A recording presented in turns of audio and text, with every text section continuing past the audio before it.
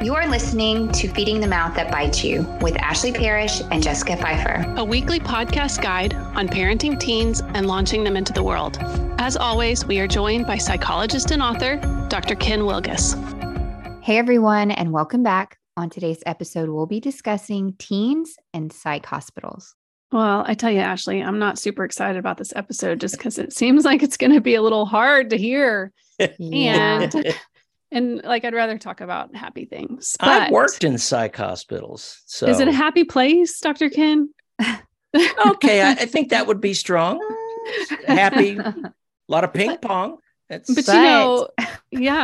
think it's a worthwhile conversation because I actually have several friends that are dealing with this very thing right now with their teenagers and considering their options. And so it is not like it's not happening. So I'd love to stick my head in the sand about all of this, but there's just no way to do that. I'm glad we're covering it. So Dr. Ken, tell us about, you had an experience at a psych hospital, right? I've had several. Are you talking about when I worked at residential treatment facility? Yes, I was trying to. When I was first married, I was a mental health tech at a psychiatric hospital. It was a long-term residential treatment facility. I worked at a unit for 16 to 18-year-old boys.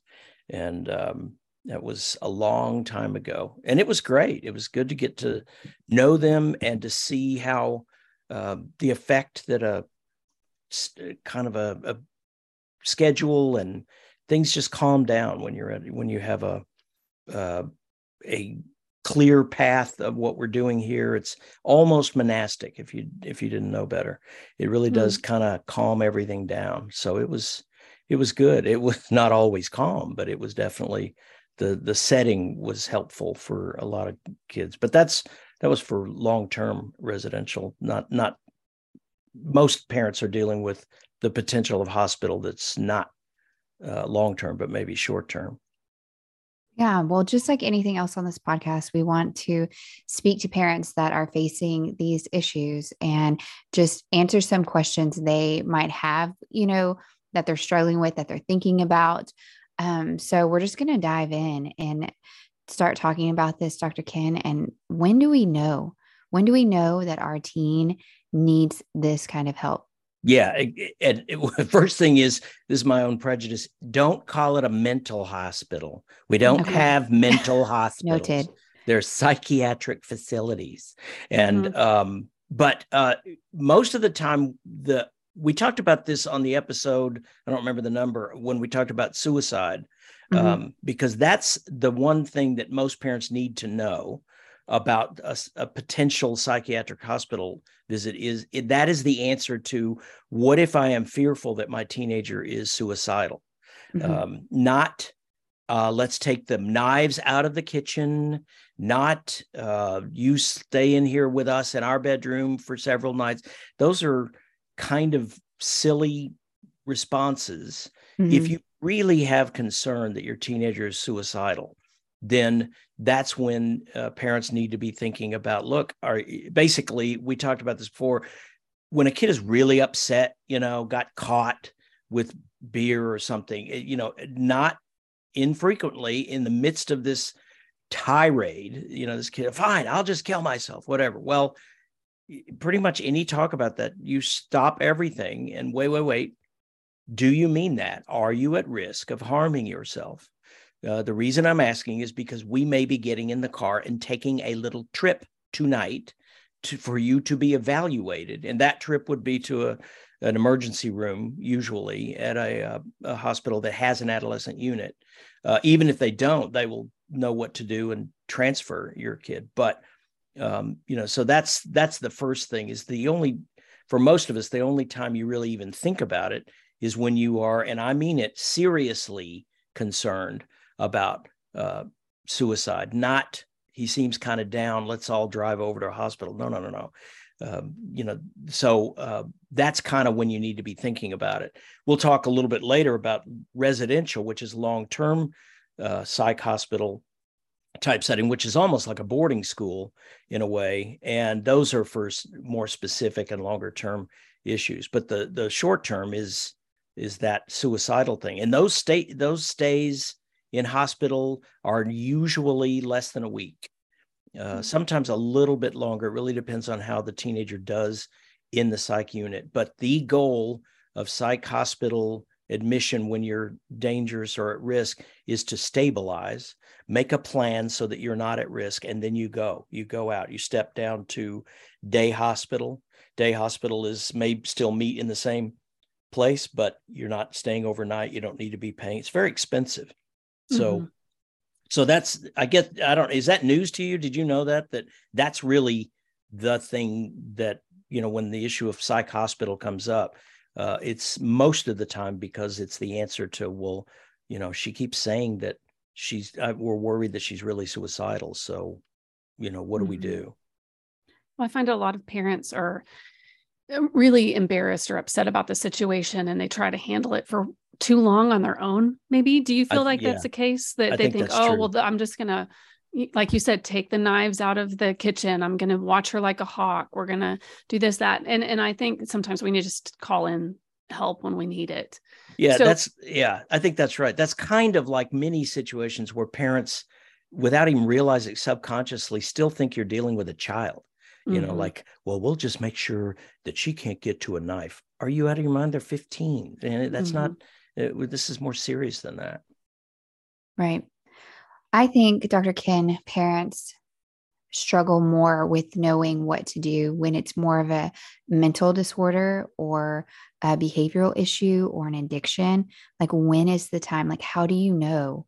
Do you just get fed up and you're like, okay, we've tried everything, we're taking you to a facility now? Can parents check their kids in? Yeah, that gets to that point where I've had the occasional teenagers say, well, my dad, usually dads, no offense, but just said, we're just going to send you to a mental hospital. And my answer is always laugh. I always laugh and say, your parents cannot send you to a mental hospital. It's A, very expensive, so you have to get it cleared through insurance, and B, that will have to be through a psychologist or psychiatrist. And even when I have sent a kid over to a psych unit, there's always the initial evaluation that's done often by a psych resident. But yeah, there's quite the gatekeeping. You don't just throw your kid to these facilities. That goes in the category I think we talked about, when do you kick your kid out of the house? There's a litany of threats that some parents make that you need to stop because you look silly. You can't send your kid to a hospital. That's not going to happen. And certainly not because you're fed up. Usually it's because you're in an inappropriate way fearful that there's a danger here, and we can't make sure this is okay. And so that's the time that you have to make that decision. So the first step isn't trying to admit them to a facility. It would be reaching out to a psychologist and having an appointment. Okay, perfect. Yeah, that's right. And then the psychologist really works with the parents to kind of come up with a game plan. Is that what you're saying? Yeah, absolutely. So these are, you have to, most insurance, they'll talk about least restrictive environment. So, when you have a depressed teenager, you expect to utilize therapy, family therapy, even medication if it's severe. They want to know, did you try all these other things before, this sort of last resort of restricting them like that, which is the way it should be. So yeah, it's you start with therapy and that kind of thing. And if it's something that you begin to worry about, like, well, he said before, he's not now, but he did say before about suicide, that's probably a good idea to have an evaluation from a therapist. If nothing else, then you have your relationship with that therapist that, if something does occur, who to call. What do we do now? So that gatekeeping goes a little quicker. Mm-hmm. What if your kid doesn't want to go to either therapy or, if they've said something about suicide that concerns you and they don't want to go to the hospital? Can you stick them in the car and make them go? What do you do if it's a situation that you're concerned about? Yeah, that's an extreme example of, in the book, we talk about, you're not a policeman, you're a judge. And you have to be really clear in that case. You're not going to be making your kid do anything. You're certainly not going to get them. So with therapy, we've talked before about, I'm not going to a therapist. Again, number one, it's easier to get a kid into therapy if you actually say, it's because you said you wanted to die the other day. Remember when you said that? That's why you have to go. Believe it or not, that's actually easier for a teenager to face than, well, we just think it'd be good for you. And it's good to talk to people. Softening it up never helps teenagers. It's it's because of this thing you did or said. And number two, well, I'm not going to go. Well, you have to go, but you don't have to say anything. And, good therapists, if we're good at anything, it's that. You can, when teenagers came to see me, it was, very few of them wanted to be there, but very few of them didn't want to come back. So you got to go, but you don't have to say anything. In a situation where they're in danger and they've said, I'm going to at risk to myself and I'm not going anywhere. You can't take me to the hospital. In those circumstances, number one, it's really important to calm everything down. Those are not situations that you want to be escalating into increasing dramatic statements of, I'm going to make you get in the car and all. Everything needs to just slow down. So we'll come back and talk about this in half an hour. Let's all just stay, calm. And then in those cases, you really want to be thinking about as a judge, what are the options? We can either go now to the hospital or, actually, one of the easiest things to do is to, this is so rare. Most parents don't even know this, but if you really are needing to get this teenager to a hospital to be evaluated, one of the better things that people don't think about is who is another adult not in your family that this teenager respects and would not want to make a huge drama thing out of. See if that adult will come over and drive over with us. That we and you can also remind the teenager, it's just for an evaluation. We're not putting you in. We can't say that, but you are saying these things that are scary and dangerous. So you have to go with us and, have Uncle so-and-so or that teacher that we know or someone from church that the teenager respects and will not make an overly dramatic scene. But then you just drive over there. But again, we got to make them go. The last resort is actually calling law enforcement. And that's, I have all respect for law enforcement but when they're actually being required to help with family stuff, and it's just you can't expect them to be really subtle about those kind of things. So look for lots of ways to, step one, make sure you are really serious about this, where you're going to have to go for an evaluation. Step two is to be real clear about what the options are. Then if you do, it'll be this. If you don't, it'll be that. And think about bringing someone else along that would make it easier. Dr. Kim, once they're admitted, what's the role of parents? Yeah. So in a regular hospital setting, there's pretty commonly, a kind of a period where there's not a ton of parent involvement for the first day or two, because the whole point is to really kind of calm everything down and evaluate the teenager for their safety and so forth. And in most hospital, there'll definitely be a therapist that's going to contact the parents, and they'll do some work with the parents and the kid. You come up and see them. That becomes much more relevant when a kid is in residential treatment.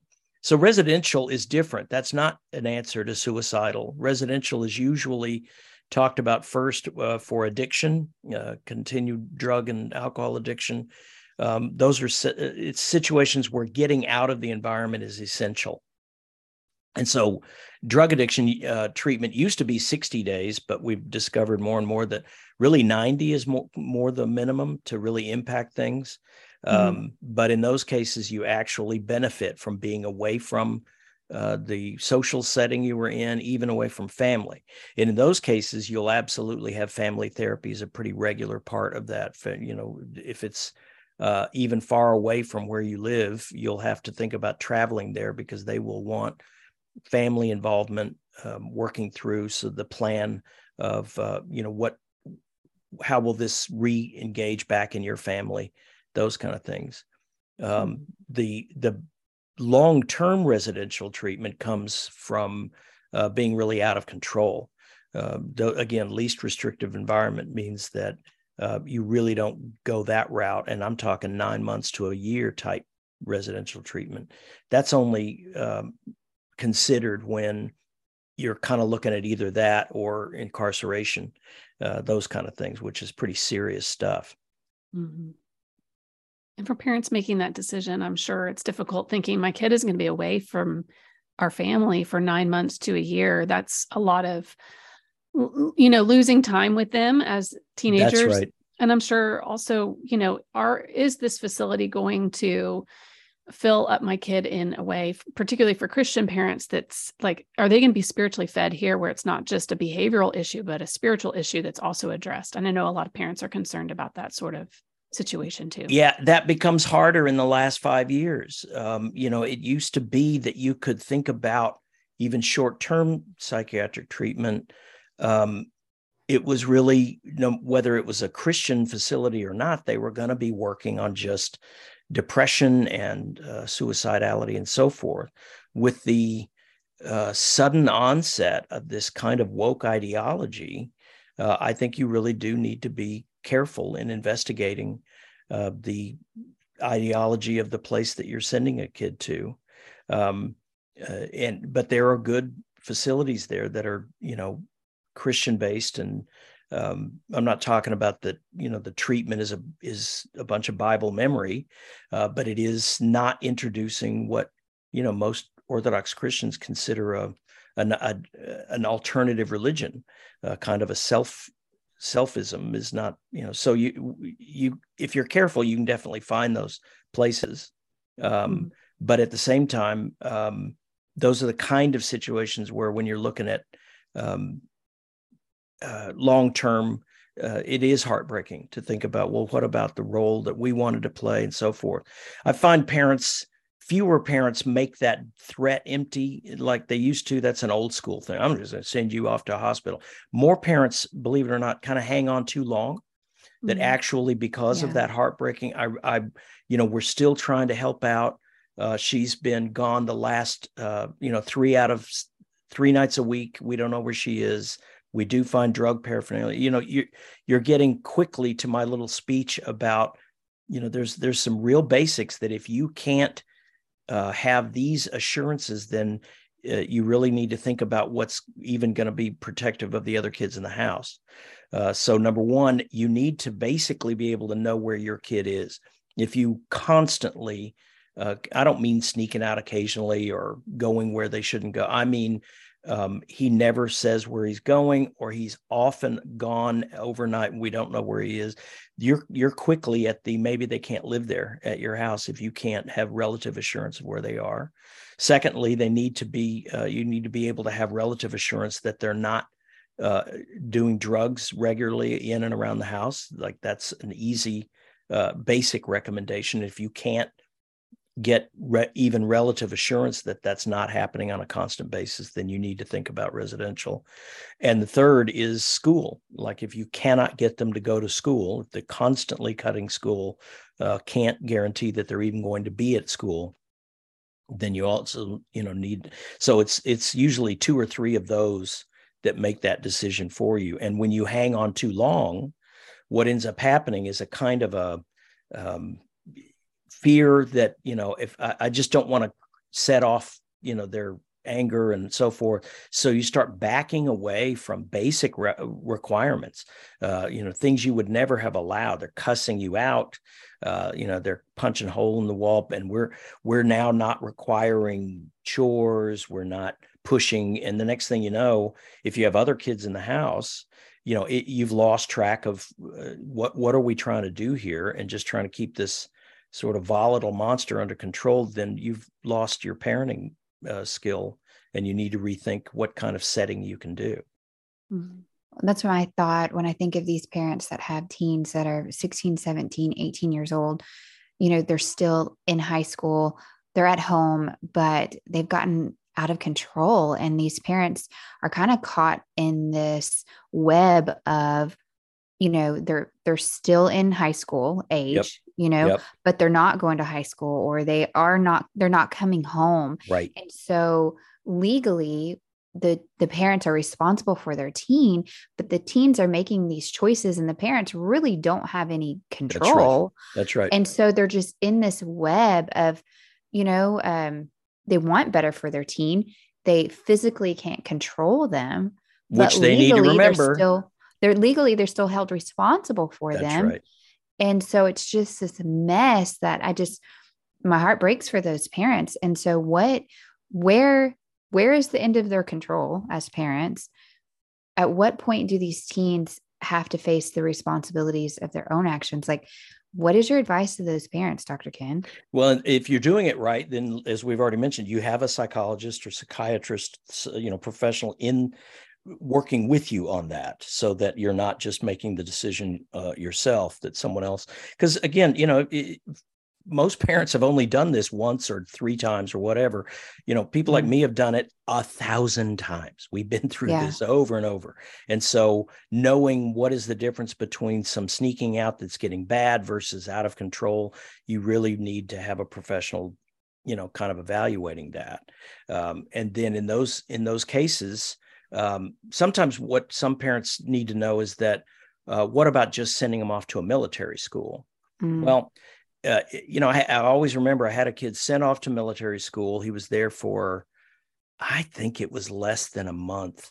He drank half a bottle of cough syrup and they sent him home. So the idea of there's this sort of boot campy place where they're going to, do no. That's not the world anymore. We don't rough up our teenagers in scary, angry ways, or you get shut down. So a military school is a really good environment for kids that want that kind of, the advantages that it has. But sending them there for discipline is very difficult now, because it's the place that you can, quote, send that out of control kid to, that they're not allowed to leave. That's a residential treatment facility. It's not, military school. Well, that was my next question is, what if they go and they don't want to be there anymore and they want to check themselves out? Are they allowed to, or is there a certain age? Well, that's a good point. So we're in the United States. And so 48 out of the 50 states, last I checked, they can sign themselves out at the age of 17.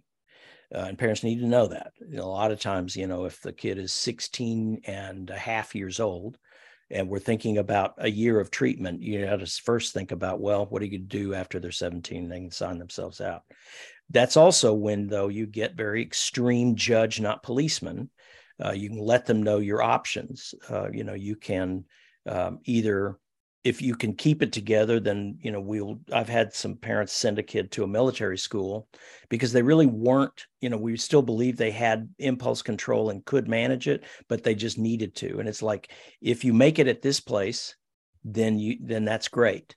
But if you don't make it at the military school, you're not coming home. You'll be going to a residential place. So you can kind of use that sort of bargaining, as needed, as a way of kind of, again, making sure that the teenager knows what their options really are, and so forth. So military school can be back on the table when it comes to, that teenager that really needs to get the message that you need to handle yourself.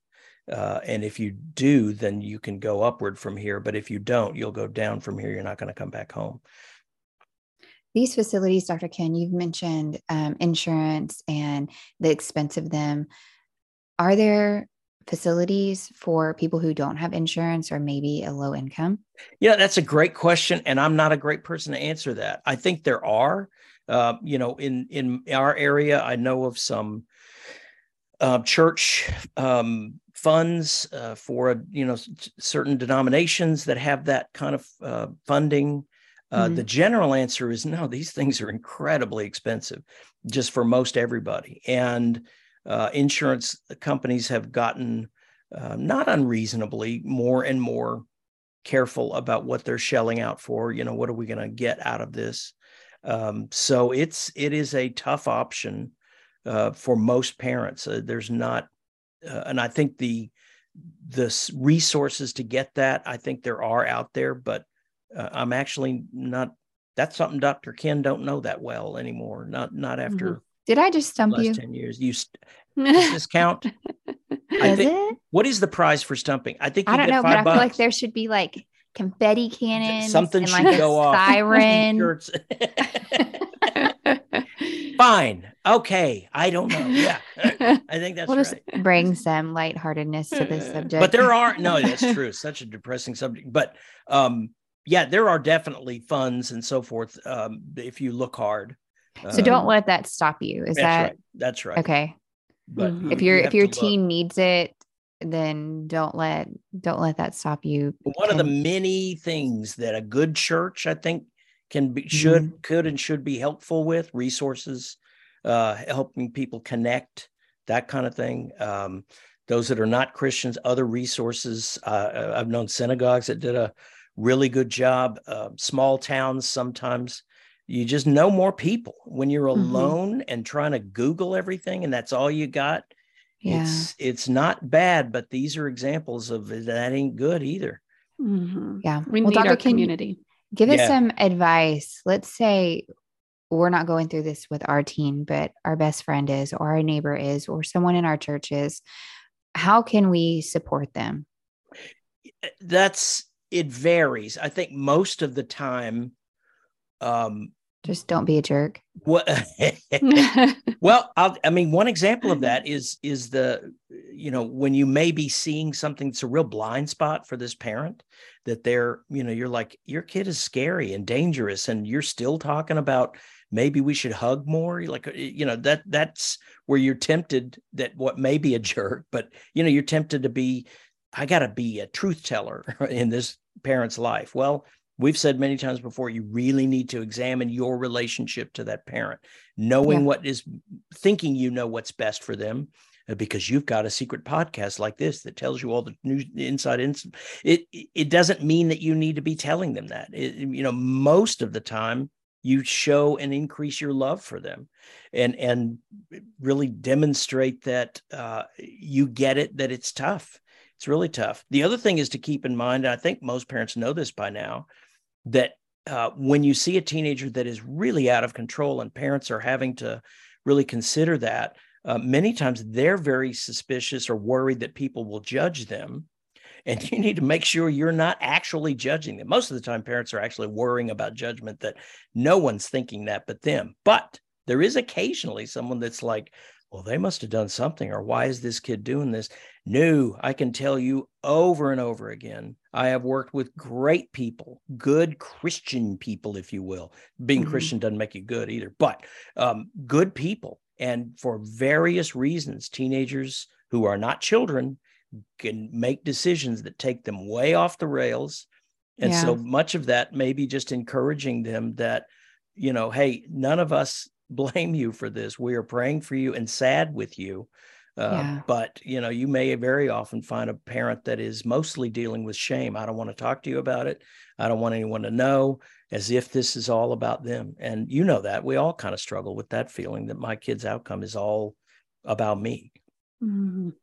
Right. I like what you just said, Dr. Ken. Most of the time, what they need is for us to say, hey, we love you. We're supporting you, and we're praying for your family and all of this, because as a parent, you feel like your kid's problems are often your own. There must be something that I did that caused this, or some experience that I didn't know about, or whatever. Right. You blame yourself in some way, and to let a parent know that you're just praying for them and you're there for their family is often the most valuable part. And just not talking bad about them behind their back. Well, exactly. And with that sort of quote prayer chain that we're putting them on as a gossip thing.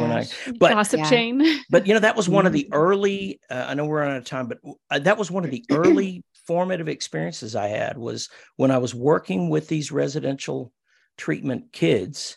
The first thing I discovered is these are cool guys. I mean, I liked them, and I could see what their struggles were. And I developed, without realizing it, this kind of thought of, what kind of parents did these guys have?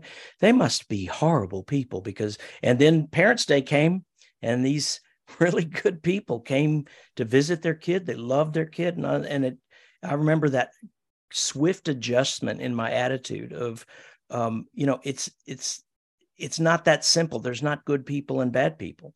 The line between good and bad runs right down the middle of each of us. And it's not that simple. So very often it's just a matter of supporting the parent that's going through whatever that intense struggle is, and feeling confident that I don't know what you did or should do. I'm just here because I'm with you and support you and love you. Mm-hmm. Yeah, I love that. Well, thank you, Dr. Ken. And thank you, Ashley. I know that this isn't, the lightest topic to cover. And I know that we all feel a little heavy-hearted about people that we know who have struggled with this, or maybe in our own family, we're questioning if this is the next step for our family. And so I appreciate your advice, Dr. Ken. And thank you, Ashley, for some great questions. Have a great day. Thanks for joining us today. Hit the subscribe button so you won't miss an episode. Also, leave us a review. This is how other listeners find our podcast. Follow us on Instagram at Feeding the Mouth. We appreciate you and would love to hear from you. If you have any questions, thoughts, or ideas about what we've discussed today, please email us at podcast@feedingthemouth.com.